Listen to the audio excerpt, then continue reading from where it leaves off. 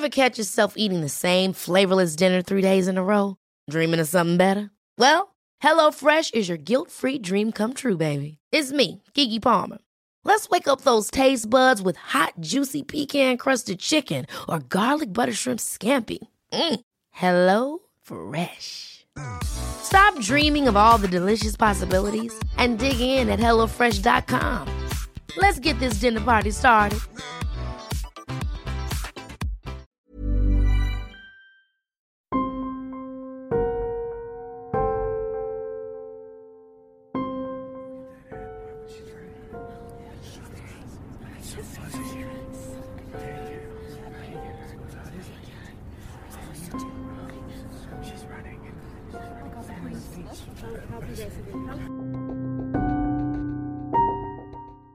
Herzlich willkommen zur 11. Folge von Mordgeflüster, einem True Crime Podcast mit Fällen aus der ganzen Welt. Mein Name ist Lisa. Und mein Name ist Marie. Ja, wir haben richtig gute Neuigkeiten. Wir haben es tatsächlich geschafft, unsere Mikrofone mit einer entsprechenden Software in Gang zu bringen. Und wir hoffen jetzt natürlich, dass ihr uns in einer entsprechend guten Tonqualität diesmal hören könnt, ohne welche unterschiedlichen Lautstärken oder sowas in die Richtung. Und zudem ist es auch schön, dass ich jetzt Lisa wieder sehen kann.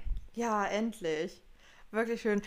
Das einzige Problem, was wir haben, ist, wir haben es gerade eben versucht rauszusetzen, weil ihr wisst es ist unfassbar heiß im Moment. So heiß. Aber draußen hört man leider die Kinder planschen und schreien. Deswegen haben wir uns jetzt wieder nach drinnen zurückgezogen. Wir hoffen, ihr könnt den Ventilator jetzt im Hintergrund nicht hören. Aber ohne war es leider nicht auszuhalten. Leider nicht, genau. Dann wären wir mittendrin hier wahrscheinlich verpufft. Ja. Genau. Lasst uns doch bitte irgendwie ein Feedback da, ob das jetzt mit der Tonqualität für euch besser ist, weil das wird uns natürlich wahnsinnig interessieren. Schreibt uns da gerne irgendwie eine Direct Message. Genau, sehr gerne. Leute, ihr seid auch übrigens der absolute Wahnsinn. Wir haben nämlich jetzt seit Samstag die 1000 Abonnenten geknackt bei Instagram und wir fühlen uns wahnsinnig geehrt. Das ist einfach der Oberburner, dass 1000 Leute uns hören. Also am Anfang hätten wir damit nie gerechnet. Da habe ich immer gesagt, naja, wenn uns wenigstens ein Mensch hört, der nicht aus dem engen Freundeskreis oder Verwandtenkreis stammt, dann ist das halt schon eine riesen Anerkennung irgendwie. Aber 1000 Leute, das ist echt der Wahnsinn. Danke dafür, wirklich. Ja, ich freue mich auch super darüber. Das ist ein richtiger Meilenstein, den wir hier erreicht haben. Und das bestärkt uns nochmal auf unserem Weg und gibt so ein bisschen, ja, schönes Anerkennungsgefühl für die Arbeit, die wir in den Podcast reinstecken. Danke, auf jeden Fall. Das ist sehr, sehr schön. Ich hoffe, wir wachsen weiterhin so schön und können dann bald noch mehr Leute begrüßen und erreichen. Das wäre natürlich genial. Richtig. Ja, und dann haben uns einige super schöne Nachrichten erreicht zu unserem letzten Fall. Da ging es um Peggy. Für alle, die den jetzt noch nicht gehört haben. Ich möchte jetzt nicht spoilern, aber wir haben da unter anderem heute Morgen noch eine ganz liebe Nachricht von der Anna bekommen. Danke nochmal dafür. Ich habe mich da richtig drüber gefreut. Lisa hat mich darauf aufmerksam gemacht. Und ich wollte euch die gerne vorlesen, was ganz interessant ist. Die Anna wohnt nämlich in Lichtenberg. Das ist der Ort, wo Peggy verschwunden ist. Und ich glaube, dass es auch für euch ganz interessant ist, die Nachricht zu hören. Also ich starte. Hallo ihr Lieben, ich habe durch Zufall auf Spotify die Folge von euch über Peggy gefunden. Ich war so überrascht und ehrlich neugierig, wie ihr alles erzählt. Ich muss dazu sagen, ich wohne hier in Lichtenberg, bin hier aufgewachsen. Als Peggy verschwand, war ich 6 Jahre alt und ich kann mich nur verschwommen an alles erinnern. Peggy war 2 Jahre älter, aber wir waren damals viel draußen spielen. Meine Mama hat mir Jahre später viel erzählt, wie sie war und wie sie die Zeit nach ihrem Verschwinden erlebt hat und welche Angst über lange Zeit geherrscht hat. Als Kind nimmt man das alles ganz anders wahr. Mir wurde erzählt, dass meine Freundin verschwunden ist und dass sie gesucht wird. Und mehr denn je wurde mir in den Kopf geprägt, nie zu Fremden ins Auto zu steigen und immer zu sagen, wo ich bin. Tatsächlich ist das auch heute noch immer so. Ich finde es super interessant, euch darüber sprechen zu hören und eure Gedanken dazu aufzunehmen. Was hier im kleinen Städtchen noch immer nach so langer Zeit darüber geredet wird und welche vielen Theorien hier die Runde gemacht haben, ist unglaublich. Ich weiß schon gar nicht mehr, was ich davon Glauben schenken soll und was nicht. Danke für den Podcast und die wieder ein bisschen anderen Eindrücke. Ja, also danke nochmal, Anna. Ich finde es super, dass wir nochmal was hören können, wie das wirklich in Lichtenberg war, weil alles, was ich recherchiert habe, war halt eben nur von anderen, ne? Auch Leuten, die in Lichtenberg befragt wurden, aber trotzdem ist es nochmal was anderes, das aus deiner Sicht zu hören. Und danke. Auch von mir danke, Anna. Ich finde es auch mal sehr interessant, das vielleicht aus der Sicht von jemandem, der das halt auch live miterlebt hat, zu hören, zu sehen, zu lesen. Gerade aus der Sicht von einem Kind. Das ist natürlich auch nochmal besonders interessant, weil, wie du schon richtig sagst, ist es ja auch so, dass man das als Kind ganz anders wahrnimmt als erwachsener Mensch. Das ist richtig. Genau. Dann würde ich sagen, kommen wir jetzt zu unserer neuen Rubrik, und zwar die Flüsterfrage.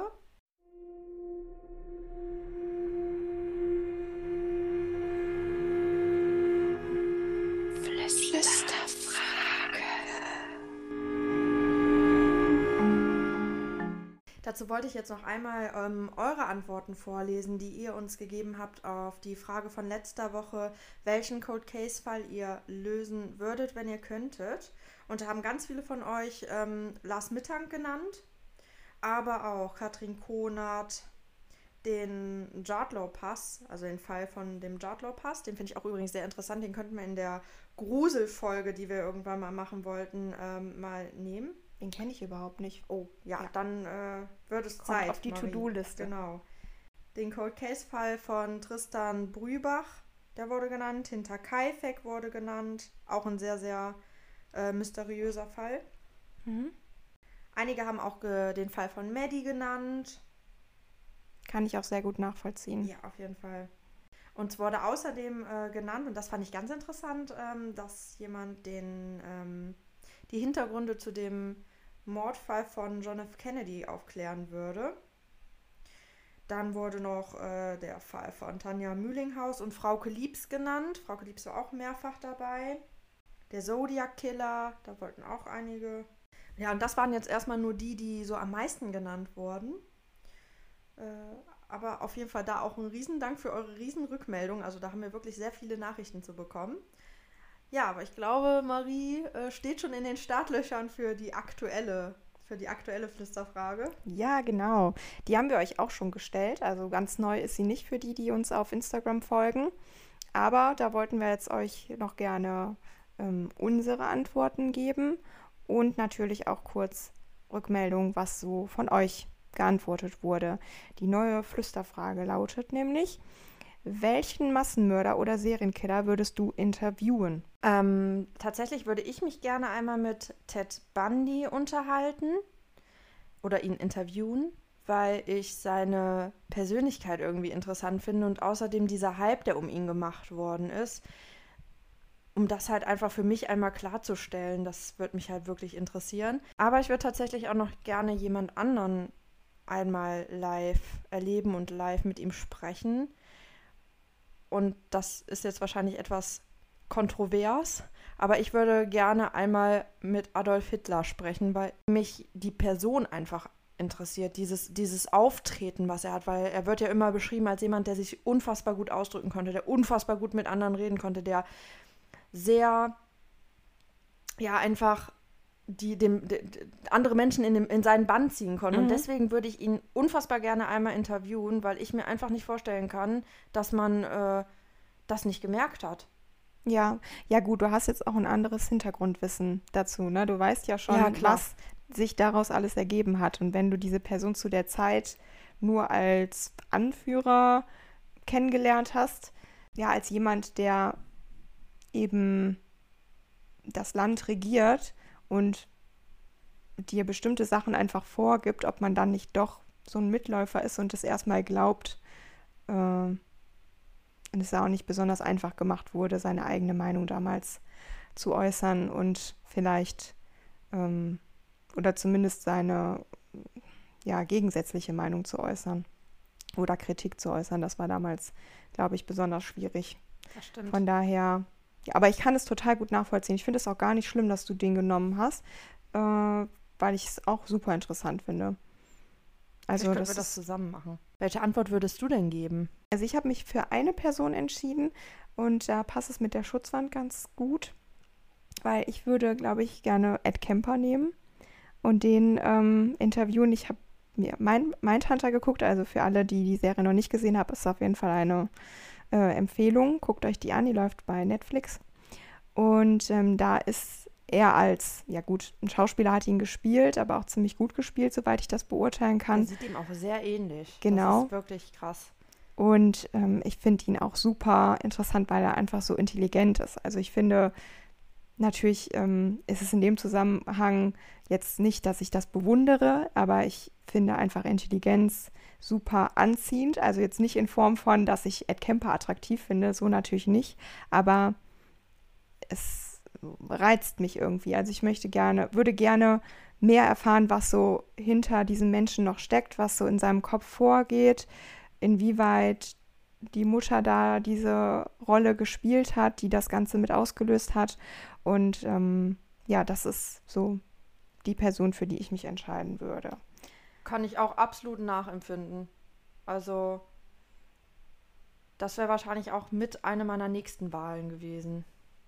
Und der war auch vom Mensch her, also der ist so ein riesiger Mensch, ne? So ein Berg von Mensch, der dann doch so, ich weiß auch nicht, feinfühlig manchmal ist. Also ich finde es auf jeden Fall ganz Interessant, ne? faszinierend, aber auf der anderen Seite auch ganz, ganz erschreckend, Das was stimmt. in diesen Menschen so vor sich geht. Gerade die Psyche also ich finde es auch total schwer, sich da festzulegen, weil ich würde gerne so einen Mischmasch aus allen, einfach um das mal so zu erleben. Und gerne würde ich das dann nämlich auch machen im Zusammenhang vielleicht mit einem Psychologen oder so, der einem dann auch ein bisschen was erklären kann über das Hintergrundwissen, was man über gewisse, ja, Eigenschaften dann vielleicht auch sagen kann. Also fände ich super interessant. Das stimmt. Dann kommen wir mal zu euren Antworten. Hier haben wir unter anderem, Eileen Wuornos ist genannt worden. Das stimmt, das kann ich auch sehr gut nachvollziehen. Die haben wir in unserer 7. Folge besprochen. Und dann haben wir Fritz Hamann, Jürgen Barth, das sind Deutsche. Jack the Ripper ist ja auch unter anderem mit dabei. Also jemand möchte wohl seinen Fall aufklären und auch gerne mal mit dieser Person dann sprechen. Ja. Dann haben wir Ed Kemper ist auch mit dabei. Sieht noch jemand so. Jim Jones, Anders Breivik ist auch mit dabei. Mehrfach auch sogar genannt. Sehr interessante Persönlichkeit. Ja. Auch aktuell.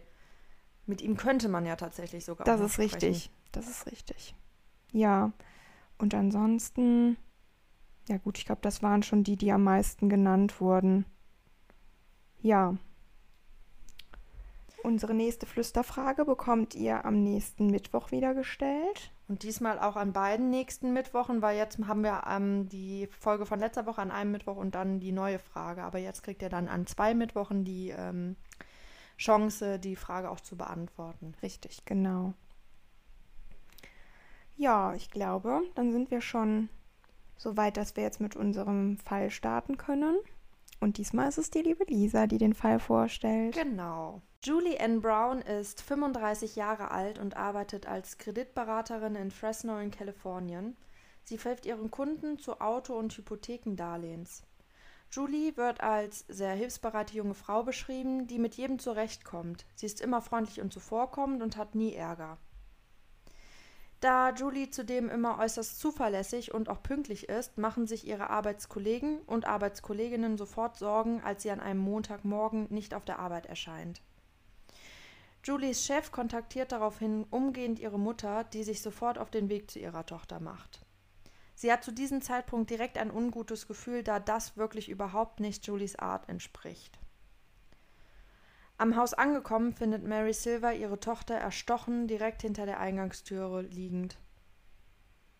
Der Rechtsmediziner schätzt, dass Julie am Sonntagabend getötet worden ist. Ihr Mörder hat 37 Mal auf sie eingestochen, also deutlich häufiger, als es gebraucht hätte, um sie zu töten. Obwohl alle äußerlichen Anzeichen auf ein sexuell motiviertes Verbrechen hindeuten, können keine Spuren gefunden werden, die für eine Vergewaltigung sprechen. Also Julie lag dort nur in Unterwäsche bekleidet. Mich hat dabei interessiert, wie ein Rechtsmediziner dabei vorgeht. Ich habe euch das ein bisschen zusammengefasst und für alle die sich durch sexuelle Gewalt an Frauen getriggert fühlen, die sollten jetzt ein bisschen vorspulen. Ich gehe jetzt hier in meiner Recherche aber nur auf die Untersuchung eines Rechtsmediziners oder einer Rechtsmedizinerin ein, da diese verständlicherweise ein bisschen anders durchgeführt wird als bei einem lebendigen Opfer. Zunächst sieht sich der Arzt oder wie halt in unserem Fall der Rechtsmediziner die Körperoberfläche an. Er schaut nach den typischen Abwehrverletzungen, die halt eine Person macht, wenn sie einen Täter abwehren möchte, und nach Schnittwunden oder Kratzern sowie blauen Flecken oder Druckspuren, die der Täter dabei hinterlässt, die Gewalt über sein Opfer zu erhalten. Also sprich, wenn er sich auf die Person drauflegt oder die Handgelenke wegdrückt. Meist sind die äußerlichen Verletzungen geringer als die vaginalen. Und ich setze jetzt hier mal geringer in Anführungszeichen, da ich finde, dass es ein sehr sensibles Thema ist, über das wir jetzt hier reden und dass man da bei dieser Art von Verletzung irgendwie nicht von gering sprechen sollte. Ja, natürlich. Im Anschluss daran führt der Mediziner oder die Medizinerin eine vaginale Untersuchung durch und hierbei wird die Vagina und auch der After des Opfers auf Verletzungen untersucht, die für einen gewaltsamen Sexualakt sprechen. Also sprich Risse, Einblutungen oder Blutergüsse. Außerdem wird ein vaginaler Abstrich genommen, um mögliche Spermaspuren zu ermitteln. Bei Julie können, wie eben schon erwähnt, keine dieser Spuren festgestellt werden. Allerdings lässt sich anhand des vielen Blutes erahnen, wie brutal der Täter bei ihr vorgegangen sein muss. Also du meinst bei den Stichverletzungen genau, dann? Also um sie herum. Klar, bei 37 Einstichen, da fließt natürlich einiges an Blut, ne? Ja, natürlich. Also im Grunde kann man auch davon ausgehen, dass sie an der Türe erstochen wurde. Also dass der Fundort von der Leiche auf der Tatort gewesen ist. Wenn das ganze Blut da liegt, dann müsste sie ja theoretisch auch an dieser Stelle dann also man geht davon, worden. also sie wird noch gekämpft haben. Also okay. das war jetzt nicht direkt an der Türe, aber dazu kommen wir gleich. Okay. Umgehend nach dem Fund der Leiche werden alle Nachbarn befragt, aber niemand von ihnen hat etwas mitbekommen oder gehört. Ihre Kinder waren glücklicherweise bei ihrem Vater und zum Tatzeitpunkt nicht im Haus. Ein Raubmotiv kann schnell ausgeschlossen werden, da Julies Wertgegenstände unberührt in der Wohnung aufzufinden sind. Allerdings können die Ermittler und Ermittlerinnen eine vermutliche Tatwaffe sicherstellen. Im Spülbecken finden sie ein 10 cm langes Steakmesser. Allerdings wurde dieses zuvor in dem gleichen Spülbecken, in dem es gelegen hat, sauber gewaschen, denn es können nachher Rückstände von Julies Blut darin festgestellt werden. Da man keine Einbruchsspuren im Haus finden kann, geht man davon aus, dass Julie ihren Mörder gekannt haben muss. Das Einzige, was man zunächst finden kann, sind blutige Schuhabdrücke. Und die Tatsache, dass sich einer dieser Schuhabdrücke auf Julies Leiche befindet, lässt darauf schließen, dass der Täter einen tiefen Hass gegenüber ihr empfunden haben muss, denn immerhin ist er einfach über sie drüber gelaufen. Aber dass er dann keine Sorgen hatte, dass man ihn vielleicht an seinem Abdruck dann wiedererkennen kann, finde ich auch schon sehr merkwürdig. Ja, die Schuhabdrücke sind leider sehr undeutlich und halt als Beweise unbrauchbar. Sie befinden sich nämlich auf dem Teppichboden und dort lässt sich leider dann nur ein grober Umriss feststellen. Also man kann höchstens und das nicht mal genau sagen, welche Schuhgröße der Täter hat. Das ist halt anders wie auf glatten Untergrund. Da kann man ja dann wirklich das Profil sehen, da kann man spezielle Besonderheiten sehen und da könnte man auch genau sagen, welche Schuhgröße der Täter hat. Ja, stimmt, das hatte ich nämlich eigentlich gerade gemeint, Genau. aber bei auf Teppichboden ist das immer so eine Sache und da sie auf dem Teppichboden liegt, genau, und auf ihr drauf ist der halt auch sehr undeutlich. Okay. Die Beamten und Beamtinnen suchen mit Hochdruck nach dem Verdächtigen. Der Hausmeister von Julies Wohnanlage kann einen ersten brauchbaren Hinweis geben. 3 Tage bevor Julie getötet wurde, macht seine Frau ihren alltäglichen abendlichen Rundgang durch die Anlage. Dabei spricht sie einen Mann an, der behauptet, ein Fenster sei kaputt. Er bittet die Frau, mit ihm nachzusehen. Ihr kommt die ganze Geschichte sehr komisch vor, da er sie sehr drängt und das Komische ist halt, dass er behauptet, dass das Fenster in einer der dunklen Gassen, die sich auf diesem Gelände befinden, kaputt sei. Okay, also das ist damit ich das jetzt richtig verstanden habe, die Frau vom Hausmeister macht ihren abendlichen Rundgang. Genau, also du musst dir das vorstellen, das ist so eine Wohnanlage. Wie so eine gated Community, was es sonst gibt, wo vorne so ein Tor ist, dass man erst sich anmelden muss, um da reinzukommen. Und dann... und da haben die ein Hausmeisterpärchen, die sich halt so ein bisschen darum kümmern, dass da alles halt ordentlich ist, dass du... Ja, und die machen abends so einen Rundgang und dabei wird halt die Hausmeisterfrau angesprochen. Von einem ihr unbekannten Mann, also eigentlich der ist ihr nicht unbekannt. Ach so, okay, also ein Bewohner von der Anlage. Genau. Ja, gut, dann verstehe ich das. Sie kann ihn nämlich tatsächlich Gott sei Dank abwimmeln und am nächsten Tag geht sie nachsehen und da ist kein kaputtes Fenster. Also scheinbar wollte der junge Mann die Frau des Hausmeisters bewusst in eine dunkle, abgeschiedene Ecke locken und die Frage ist halt, was er da von ihr wollte. Glücklicherweise kann die Frau des Hausmeisters den Ermittlern und Ermittlerinnen den Namen des Mannes nennen, da dieser ebenfalls in der Wohnanlage lebt. Es handelt sich hier um den 23-jährigen Jeremy Overstreet, Julies direkten Nachbarn. Er wohnt dort seit kurzem mit Holly Doyle zusammen und sie ist eine Striptease-Tänzerin. Die beiden haben sich in der Bar kennengelernt, in der Holly tanzt. Jeremy ist arbeitslos. Sie ist gutherzig und ein wenig naiv und so schafft es Jeremy, sie schließlich durch seine wortgewandte Art für sich zu gewinnen. Es ist wichtig, dass die Beamten und Beamtinnen Jeremy so schnell wie möglich finden, da dieser nun als Tatverdächtiger gilt. Dazu wird zunächst Holly befragt. Sie gibt an, dass Jeremy am Tatabend zu Hause war. Sie habe kein Blut an seinem Hemd gesehen, als er nach Hause kam. Andere Personen, die sich an diesem Abend in der Wohnung der beiden aufhielten, konnten jedoch angeben, dass Jeremy nach Hause kam und sich nicht wie sonst direkt zu ihnen gesetzt und etwas getrunken und gequatscht hatte. Er war direkt zunächst ins Badezimmer gegangen und habe sich danach ins Schlafzimmer zurückgezogen. Er betonte, nicht gestört werden zu wollen, da er müde sei, und das war wirklich sehr untypisch für ihn. Jeremy Overstreets Überprüfung zeigt, dass er bereits vorbestraft ist. Er ist zu dem Tatzeitpunkt auf Bewährung draußen und hat zuvor wegen einer Vergewaltigung eine Haftstrafe abgesessen. Holly gibt an, dass Jeremy geflüchtet sei, als er die Polizisten und Polizistinnen bemerkt hatte, die aufgrund des Mordes in der Wohnanlage ermittelten. Denn er hatte gegen seine Bewährungsauflage verstoßen, indem er nach Fresno gezogen war. Er wäre, sobald man ihn entdeckt hätte, verhaftet worden. Aus dem Grund macht sich Jeremy vor Holly erstmal auch nicht verdächtig, weil sie weiß ja Bescheid und denkt, er flüchtet, genau. Weil er Angst hat, dass er festgenommen wird, weil er die Bewährungsauflagen nicht so eingehalten hat. Genau. Die Frage ist nun, ob Jeremy etwas mit dem Mord an Julie zu tun hat. Und das Schlimme ist, dass Julie sich genau aus diesen Sicherheitsgründen genau für diese Wohnanlage entschieden hat. Denn es gibt dort ein Eingangstor, durch das man sich nur durch einen Schlüsseleintritt verschaffen kann.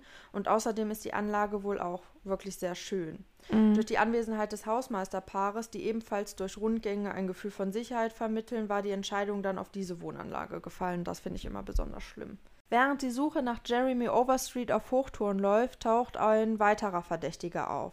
Julies Ex-Mann, der Vater ihrer Kinder, rückt ebenfalls in das Visier der Ermittler und Ermittlerinnen. Sie konnten ermitteln, dass John Brown an diesem Abend etwas tat, was er zuvor noch nie getan hatte. Er hat die Kinder zum ersten Mal nicht zurück zu Julie gebracht. Er gibt an, dass sich dies spontan ergeben hatte. Bisher hat er die beiden Jungs immer um 18 Uhr wieder zu ihrer Mutter zurückgebracht, aber an diesem Tag sind sie wohl erst etwas später vom See zurückgekehrt, sodass er kurzfristig entschied, die Söhne für eine weitere Nacht bei sich zu lassen. Weiß man denn, ob er die Julie dann darüber noch informiert hat? Weil eigentlich würde sie sich ja als Mutter auf jeden Fall fragen, wo die Kinder... Ich gehe davon aus, dass er sie dann... telefonisch darüber dann informiert hat, dass die Kinder nochmal bei ihm bleiben. John Brown wird vernommen. Es kann außerdem herausgefunden werden, dass er mit den Unterhaltszahlungen um mehrere tausend Euro im Rückstand war. Doch ist das wirklich ein Mordmotiv? Ein weiteres Indiz, was dafür spricht, dass John Brown der Täter ist die Tatsache, dass Julie ihn vermutlich ohne weiteres in die Wohnung gelassen hätte, weil ja keine Einbruchsspuren zu finden waren. Man schaut sich natürlich immer die Angehörigen nahestehenden Personen im Umkreis des Opfers an und gerade wie in diesem Fall von Julie und John, wo eine Scheidung und eine Sorgerechtsfrage im Raum stehen, kann es durchaus ja auch brisant zugehen und dann wäre es ja auch nicht das erste Mal, dass so etwas passieren würde, ne?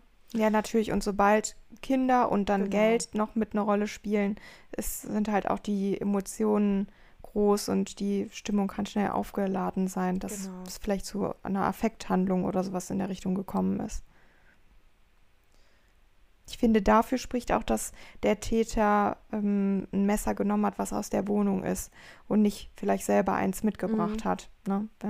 Ich finde, das schließt meistens ja irgendwie auf eine Affekthandlung. Ja, genau.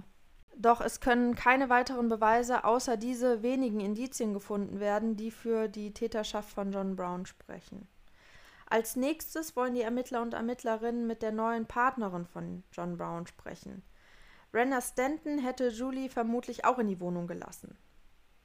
Brenda ist eine 32-jährige Lehrerin ohne Vorstrafen. Ein paar Tage vor dem Mord war es zwischen den beiden zu einem Streit gekommen, da Brenda vermutete, dass Julie versucht, wieder mit John zusammenzukommen. Bei der Untersuchung von Julies Haus hatten Beamte und Beamtinnen ungefähr einen halben Meter von dem Kopf der Leiche einen Knopf gefunden.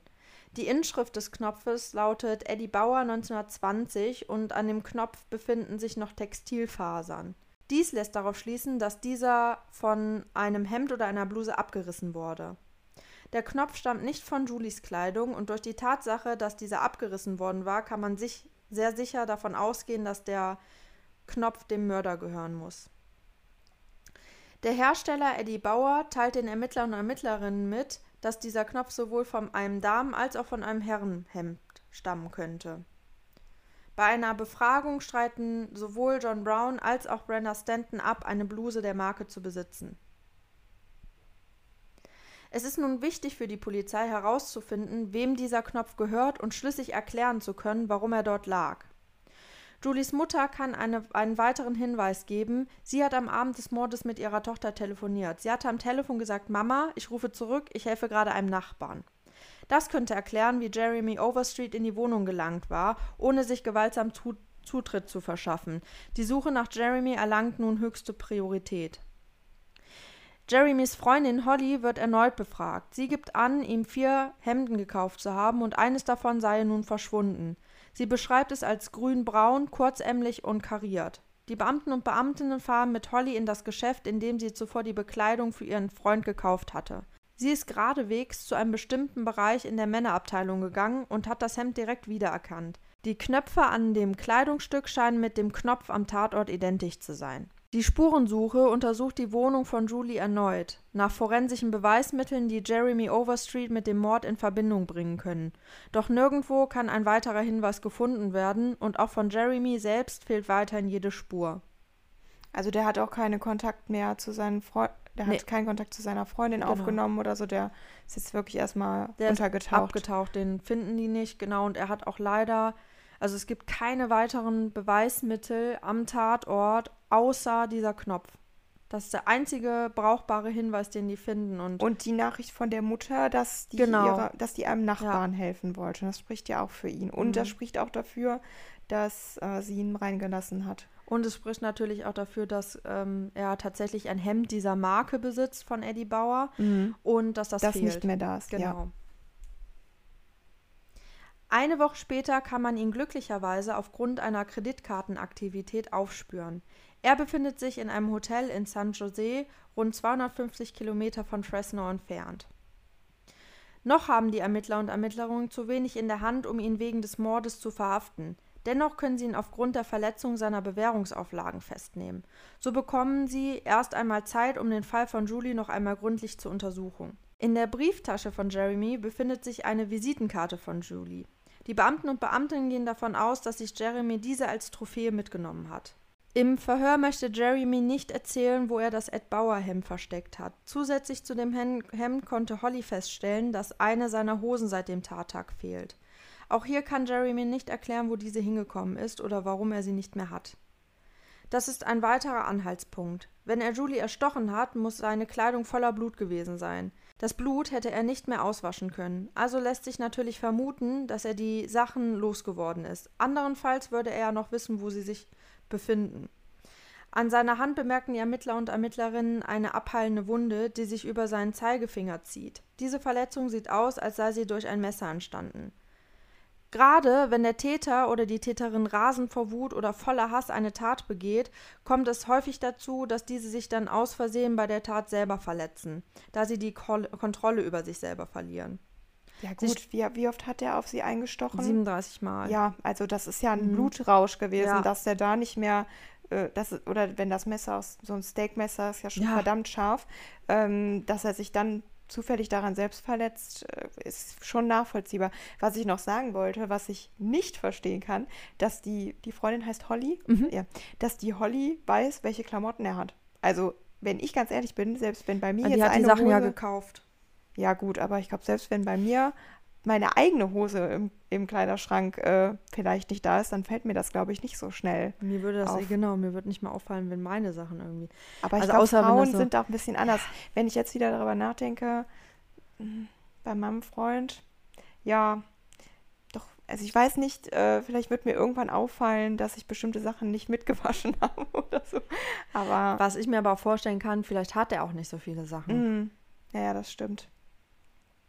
Wenn Muss du jetzt wahrscheinlich natürlich so nur sein. so 5 Sachen im Schrank hast, dann fällt natürlich direkt auf, wenn einer weg ist. Genau. Zumal sie ja auch direkt darauf angesprochen wird. Also man weiß natürlich nicht, die sagen dann, ja, okay, wir haben, besitzt ihr Freund Klamotten von Eddie Bauer, dann sagst du, ach ja, Moment mal, da habe ich ja 4 Teile zuletzt noch gekauft. Ja, dann können sie uns die einmal geben, dass wir die uns einmal angucken und dann wird natürlich auffallen, dass eins nicht da Ja, ist. Ne? du hast recht. Wahrscheinlich hängt es wirklich damit zusammen, dass er genau ein Hemd genommen hat, was gerade erst frisch gekauft wurde. Und was sie gekauft hat. Ja, genau. Also das ist tatsächlich dann so, wenn der Täter halt quasi dann auf die Person einsticht, dass es halt beim Raus- und Reinstechen des Messers häufig dazu kommt, dass sie sich dann verletzen und meistens ist das halt an den Händen oder an den Oberschenkeln. Trotz dieser Handverletzung kann am Tatort kein Blut oder andere forensische Beweismittel von Jeremy gefunden werden und die Ermittler und Ermittlerinnen brauchen mehr als nur einen Knopf, um ihm die Schuld zu beweisen. Oh nein, ich ahne schon, worauf das hinausläuft. Ich hoffe aber noch, dass sie den irgendwie überführen können. Nun wird sich in der Wohnung von Holly und Jeremy noch einmal gründlich umgesehen. Es werden ein paar Kleidungsstücke als Beweise sichergestellt, es ist aber nicht die Kleidung, die gesucht wurde. Da sich am Tatort sehr viel Blut befunden hatte, achten die Beamten und Beamtinnen nun auf jeden noch so kleinen Fleck, der wie Blut aussehen könnte. Diese hätte er nämlich zum Beispiel ja verlieren können, als er sich dann umgezogen hat, weil seine Kleidung wirklich blutdurchtränkt gewesen sein muss. Also wenn er nach der Tat nochmal in die Wohnung zurückgekehrt. Nee, also in seine eigene Wohnung. Also genau, die das gucken- meine ich. Genau. Wenn er dann nochmal in die Und gemeinsame davon Wohnung... gehen die ja aus, weil ja Personen, die sich ja zu dem ungefähren Tatzeitpunkt bei Holly befunden haben ja gesagt, dass er gekommen ist und dann direkt im Badezimmer verschwunden ist und dann ins Schlafzimmer. Deswegen gucken die halt dann nochmal genau. Ja. Bei dieser Untersuchung fallen kleine braune Flecken an der Badezimmertüre, am Waschbecken und an der gegenüberliegenden Wand auf, die umgehend mit einem Schnelltest analysiert werden. Und das ist die schnellste Methode, um zum Beispiel Blut, Kot oder Urin sichtbar zu machen. Also in diesem Schnelltest befindet sich ein Stoff, der mit den Zellen von diesen Substanzen, also Blut, Urin und Kot, reagiert und dann eine Farbe absondert. Und dazu reicht wirklich eine ganz, ganz kleine, winzige Probe aus. Also es ist eigentlich nur wichtig, dass man ungefähr sieht, dass da irgendwas ist. Und wenn das stecknadelgroß ist, dann kannst du da wirklich sagen, okay, da könnten die das dann halt wirklich mit analysieren. Also ich habe das, weiß nicht, ob das ist, was du meinst, also diese Methode, aber gibt es doch sonst so eine Möglichkeit, dass du die Sachen oder diese Oberflächen einsprühst und dann das Licht ausschaltest, dann Schwarzlicht anmachst und dass das so Genau, das wäre fluoresziert? die eine Möglichkeit. Oder du nimmst halt, die nehmen halt wirklich direkt mit so einem, Wattestäbchen eine Probe davon. genau, eine Probe und dann kannst du das direkt in das Reagenzglas schütteln und dann würde das direkt eine Farbe abgeben, wenn das halt menschliche DNA ist. Okay. Durch diesen Test kann ermittelt werden, dass es sich bei diesen Flecken tatsächlich um Blut handelt. Und aus den Proben, die die Beamten und Beamten im Badezimmer genommen haben, können im Anschluss daran DNA-Spuren von 2 weiblichen Personen bestimmt werden.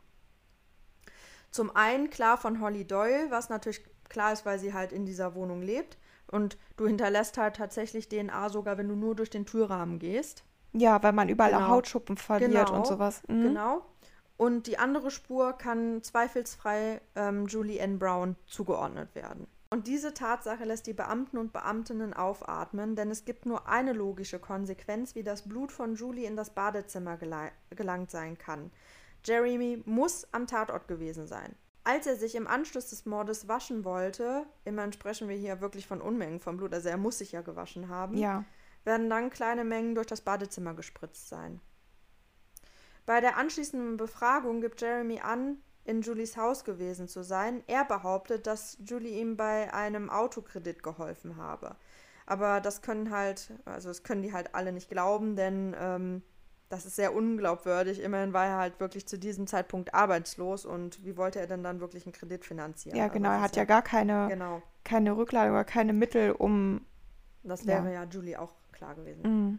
Er bestreitet aber etwas mit dem Verbrechen zu tun zu haben, aber kann wiederum das Blut in seinem Badezimmer auch nicht erklären. Ja, wahrscheinlich, weil es ihm auch... Er wird danach sauber gemacht haben und er wird diese minimalen Spritzer einfach übersehen haben, vermute ich. Ne?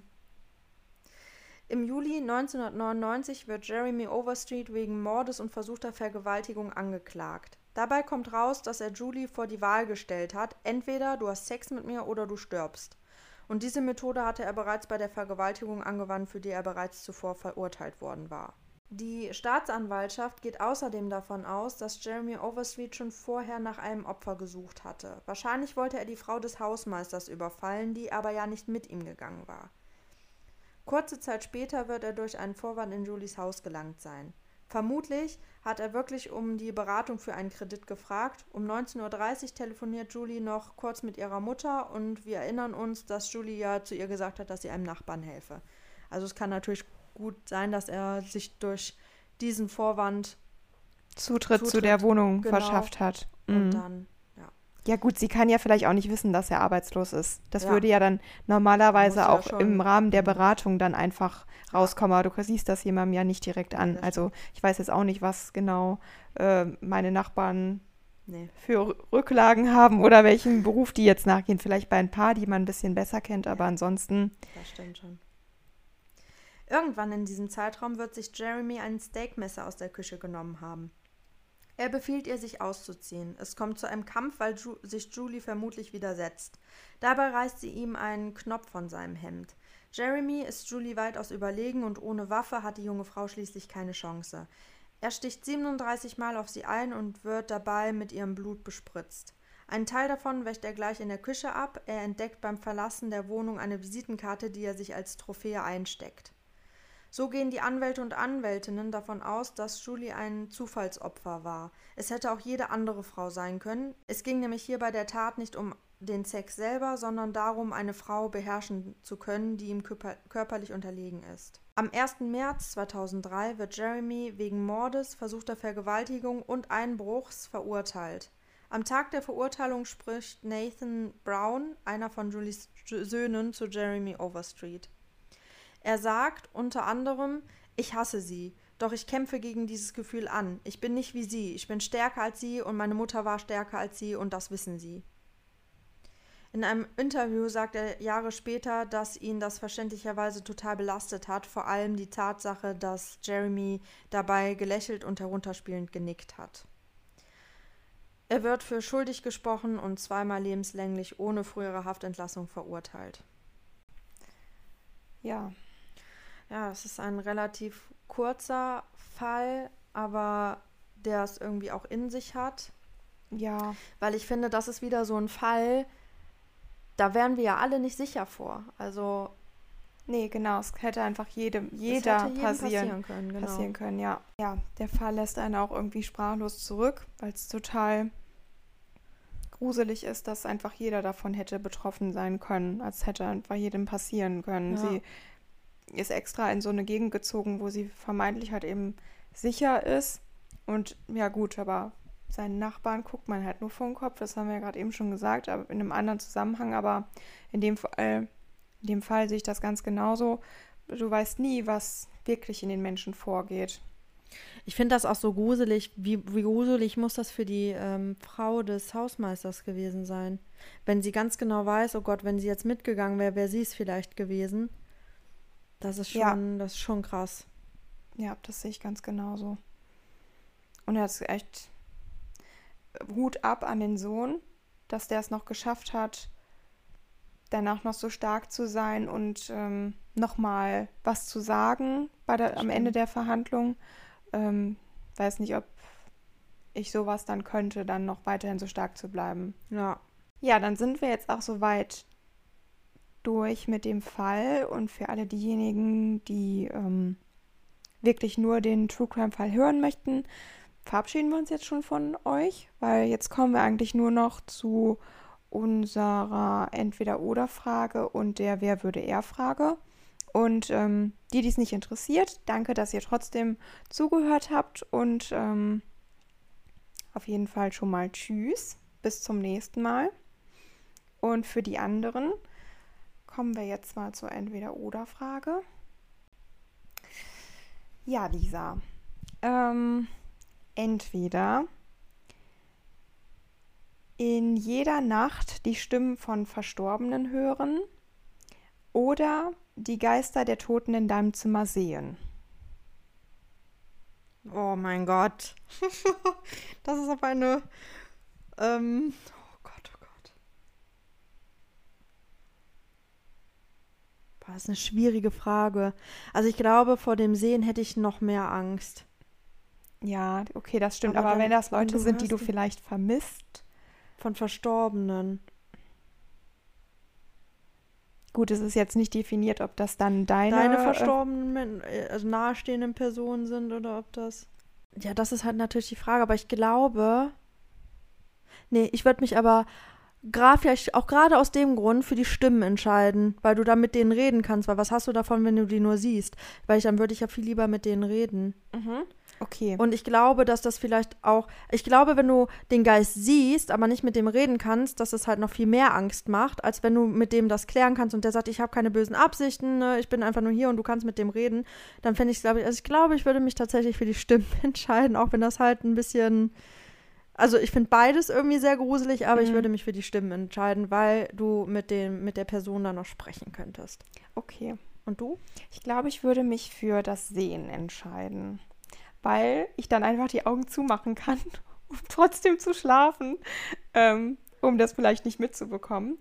Und ich glaube sonst, weil ich vielleicht irgendwie ja gut, Geister kann man ja nicht wirklich umarmen, ne? Aber irgendwie nochmal, ich weiß auch nicht, wenn ich jetzt meinen Opa sehen könnte und der würde mir dann nochmal, weiß auch nicht, über den Kopf streicheln oder sowas in die Richtung, das fände ich schon schön, irgendwie ihn nochmal sehen zu können, so wie ich ihn halt noch in Erinnerung habe. Ja, ich glaube, ich würde mich dafür entscheiden.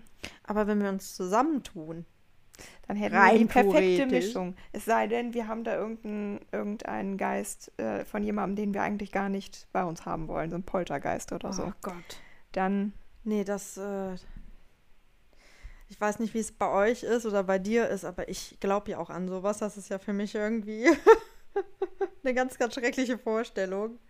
Und ich glaube, dann Lisa ist da definitiv diejenige, die noch anfälliger ist für dieses Thema. bin ich definitiv. Und jetzt auch gerade mit diesem Gewitter im Hintergrund. Ja. Also das ist wirklich nicht schön. Okay, dann stelle ich jetzt mal die Wer würde eher Frage. Und zwar, wer von uns beiden würde eher einem Dieb aus Versehen zur Flucht verhelfen? Und ich muss da ganz ehrlich, ich glaube, du, ich würde auch genau mich sagen. Und alleine diese Tatsache, dieses eine Wörtchen, aus Versehen, würde es halt einfach, das wäre sowas von ich. Ja, das wär ist wirklich richtig. Ich so. Ja, ich glaube es tatsächlich auch. So einem Tramper, so einem Serienmörder, so aus Versehen würde ich den mitnehmen. Du würdest noch dem bisschen Proviant anbieten, nochmal fragen, ob es ihm wirklich gut geht und ob die ihn... wollen sie aber trinken. Genau. Ja, also ich glaube auch tatsächlich ich. Ja, doch, das würde ich auch so unterschreiben. Ich bin hier die... Ja, wobei, ich würde jetzt nicht sagen, ich bin hier die Tollpatschige von uns beiden, weil das Nee. sind wir, glaube ich, beide. Das sind wir beide. Da tun wir uns nicht viel. Ja, aber vielleicht bist du da die Naive. Gutgläubigere. Ja, Die naivere. Sagen wir es einfach so, wie es ist. ja, ich denke auch. Was nicht unbedingt eine schlechte Eigenschaft ist. Eigentlich Ja. ist Ich sehe immer dieser... das Gute in den Menschen. Richtig, genau. Weil die Tür steht immer ein Spalt Herzensgut. offen, wie man es ja gerne sagen, ne? Auch für die Mörder. Wobei ich da einen sehr schönen Spruch habe, der passt, finde ich eigentlich ganz gut. Ich gebe nämlich jedem 100%, außer du gibst mir 99%, dann kriegst du 0% von mir. Sehr treffend. Ja, das finde ich ist doch ein schöner Abschluss für heute. Das ist ein schöner Abschluss mit einem schönen Zitat. Genau. Und We all love a good Zitat. that's true. That's true. Okay. Dann bleibt uns jetzt nur noch, uns von euch zu verabschieden. Und wir hören uns hoffentlich in 2 Wochen wieder. So ist es. Tschüssi. Tschüss.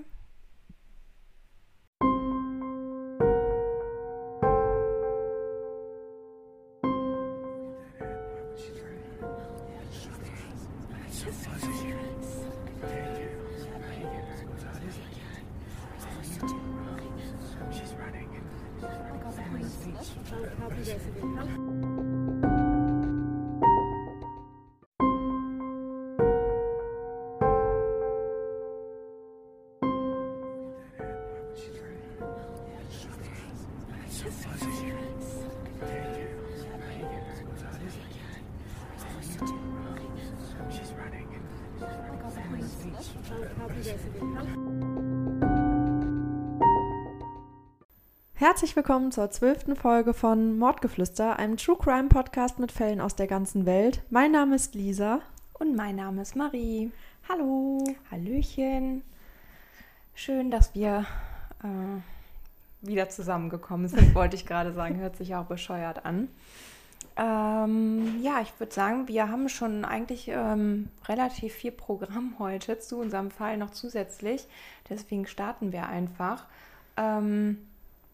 Ich wollte als erstes auf unsere Flüsterfrage eingehen.